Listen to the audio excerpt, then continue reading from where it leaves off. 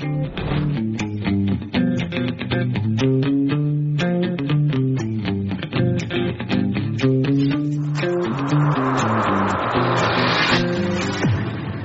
back to the Mel K Show. I've had many emails asking me where is Matt Ehret and when he's going to be back. And Matt Ehret has been traveling the world trying to get people to see solutions to problems rather than dwelling on what they can't change.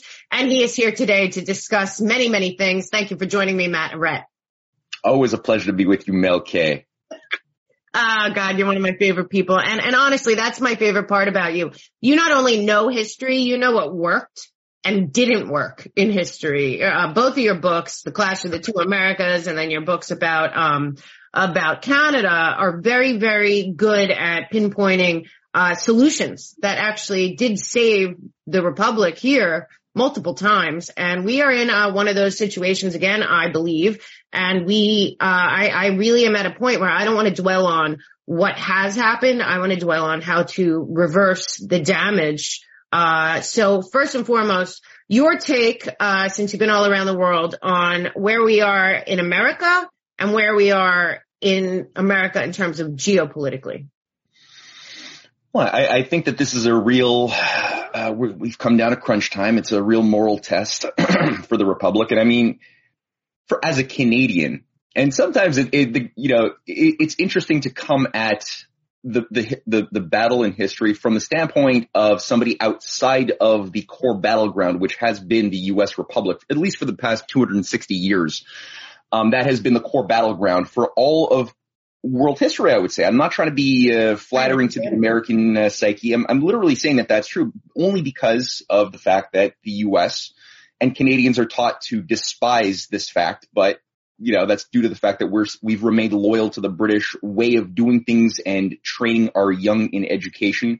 So the British Canada, though we sound and look a lot like our American cousins, have a very different cultural field by and large, which prevents most of us from appreciating what occurred in 1776 as far as a new type of society organized around the idea that every single individual is sovereign, and that the idea of the laws, the authority of the law, comes from the consent of the governed, and that every person is born with inalienable rights. That is not something you get in Canada. In Canada, rights are given to people by a singular sovereign. It's right there in the British North America Act.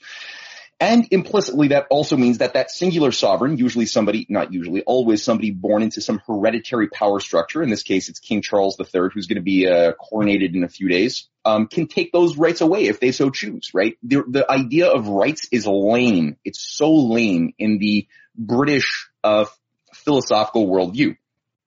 Very different from the idea of natural law of Plato, of Jesus, of St. Augustine, of Nicholas of Cusa, which said that no, rights exist not because they're given, because rights aren't like a cup. Rights are there because we're human and because we're made in the image of God with a soul, which is immaterial but real. And that soul that gives us, it gives meaning to concepts of dignity, of freedom, of justice, which you don't really find in the animal world. It's really like might makes right in the animal world, and that's fine for the animals. Right. But when you try to transpose that onto humans, things don't work. We start getting really depressed. We start getting out of our nature, and we start, things just are wrong when you do that for human society. So that's the source, and the Declaration of Independence, the Constitution, and the whole fight to keep the Republic alive and growing and expressing itself for 250 years has been a bit of a miracle when you consider how much effort has been put for generations by the British oligarchy. And I would also say it's not just the British. It's also the Venetian, Habsburg. You got all of these inbred intermeshing families of Europe, which go back to the days of Babylon in many cases, who have all been obsessively working to undo 1776. And what they discovered early on is that doing it militarily is very difficult. And they discovered that especially in the War of 1812 that they're incapable of breaking the U.S. as much as they tried during that 3-year War of 1812. they call it 1812, but it really ended in 1815. They couldn't break the U.S. by an official British-run military conflict or war. They had to do it from within, get the U.S. to destroy themselves from within. And that has been the game plan really ever since 1815, has been figuring out ways to induce the U.S. to accept its own self-annihilation. Right. Through the Civil War, which I think you and I discussed in a future podcast. We're going to do a deep dive on the Civil War, how the British instigated that. Yeah. And especially over the dead bodies of people like Lincoln, like Garfield, like McKinley, like JFK. There's been a constant effort to do that. So in many ways, we have a huge responsibility because of the sacrifices that were made by so many generations of the past to keep the flame alive and to pass it down to the next generation. Mm-hmm. So there is a huge responsibility, but the crisis I don't think has ever been as big as it is today, because not only do we have a danger of a nuclear war, I think that is bigger than at any moment that we had seen in the Cold War. Right. I mean, nuclear weapons are a new thing in human civilization's experience. So now we have that, and we also have a systemic breakdown crisis. We have never had anything similar to globalization on the order that we have today, with 8 billion people on the earth, and a 50-year enmeshment of corporate structures, financial structures, over the authority of national governments, which really was unleashed with the death of Bobby Kennedy Sr. in 1968, and the opening up of the deregulated system of money worship of the 1970s under the Trilateral Commission, right, which created this new idea of America will now become a consumer society. We're not going to produce things for ourselves. Same thing for Canada. We're going to start becoming dependent, like drug addicts, on cheaper and cheaper labor from people overseas that we don't have to look at, working in mines in Africa, doing cheap production in China, that will just forever stay poor, and we're just going to be the eaters forever, consuming. That'll be our way of being good patriotic citizens, is going to the shopping malls. Right.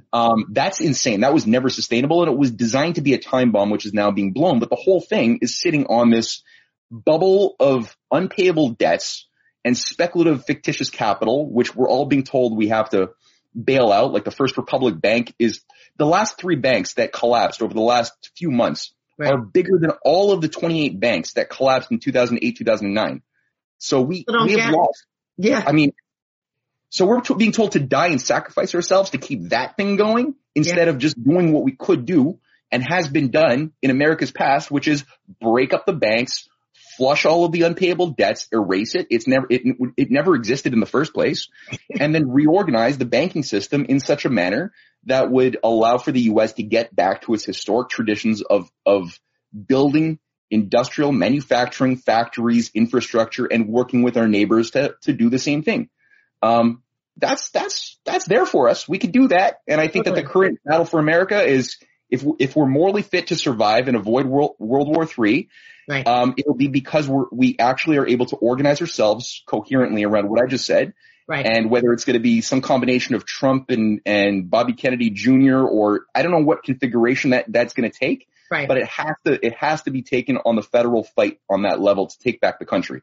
Yeah. I mean, I totally agree with that. You know, it's crazy. Last night, and I thought about this, and I was like, oh God, I'm going to see Matt tomorrow.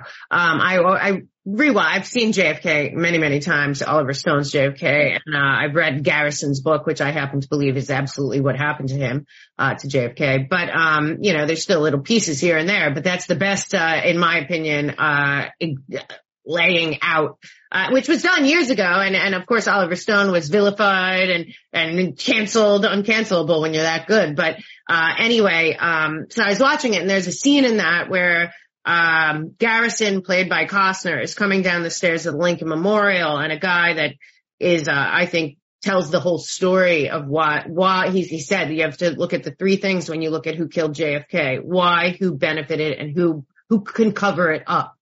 And when you get that, and that's when he talked about senior executive service and all the layers above the government and all this stuff that seems to have become a revelation in the last 3 years. But that guy's telling that story in the 60s, and the story barely changed. And I encourage my audience, if you've never seen that movie JFK, this particular scene between Donald Sutherland, who was X, he was told them to call Mr. X, and Garrison Costner. It's about a 10-minute scene, but when you watch that, it is a little disheartening to feel like not only, and he says, this will start a cover-up that will become a cover-up on top of a cover-up on top of a cover-up, because none of these people that are involved will ever allow the truth to come out. But he's also talking about he's talking about black ops, which in what he's saying we now call color revolutions in a lot of senses. He's talking about a lot of things that have happened all the way up because he was the inside guy doing them. And then he said everything changed that day because they had sent him away. This guy in the movie says the same thing. He was sent to, I think the South Pole on some meeting he didn't have to go on because he was like the head of this. And he was explaining. He was Colonel Fletcher Prouty. Yeah. So what he did though was he explained, how it was like there wasn't Secret Service there. They weren't, all the windows would never have been open. There would have been a feeling of the military. Like he's just going through all the reasons that he believes, and it changed his life when he looked into it. But what I'm getting at it, and I had like a sad moment that I've never had before. And I thought, oh my God, we are still dealing with the exact same situation. And, you know, for the American people, I think part of what you're talking about, the solutions, will also have to be a coming to terms. You know, people that go through recovery, I've been talking about we need like an Americans Anonymous 12-step program. But, you know, like, but people that go through recovery, they hit rock bottom. One of the solutions from people I know that have been saved by those programs is, there's a saying, you're only as sick as your secrets. And I feel like America has, after that point, and the way he described it, and then when you think forward and you think that is what happened, it was like, that was so huge that everything that came after, nobody ever goes to jail. Nobody's ever tried, because opening any one of those wounds is going to open them all, you know, if you've done properly, and it's like a house of cards. And I just feel like one of the solutions maybe for uniting the people, because I say right now, if you think you're left or right, Republican, Democrat, independent, anarchist, I don't care what you are, you're either on Team Save America or you're not, in my opinion, right now. And I feel like it's that point where America is as sick as its secrets, and as painful as it may be to face up to America, and because it's not we the people, but it is our money and it is our military, and it has been a lot of propaganda and mind control to convince us to back something that you pointed me to later, way after JFK, like the PNAC document, all this stuff. It's all the same people and intertwined, and the SES and all this.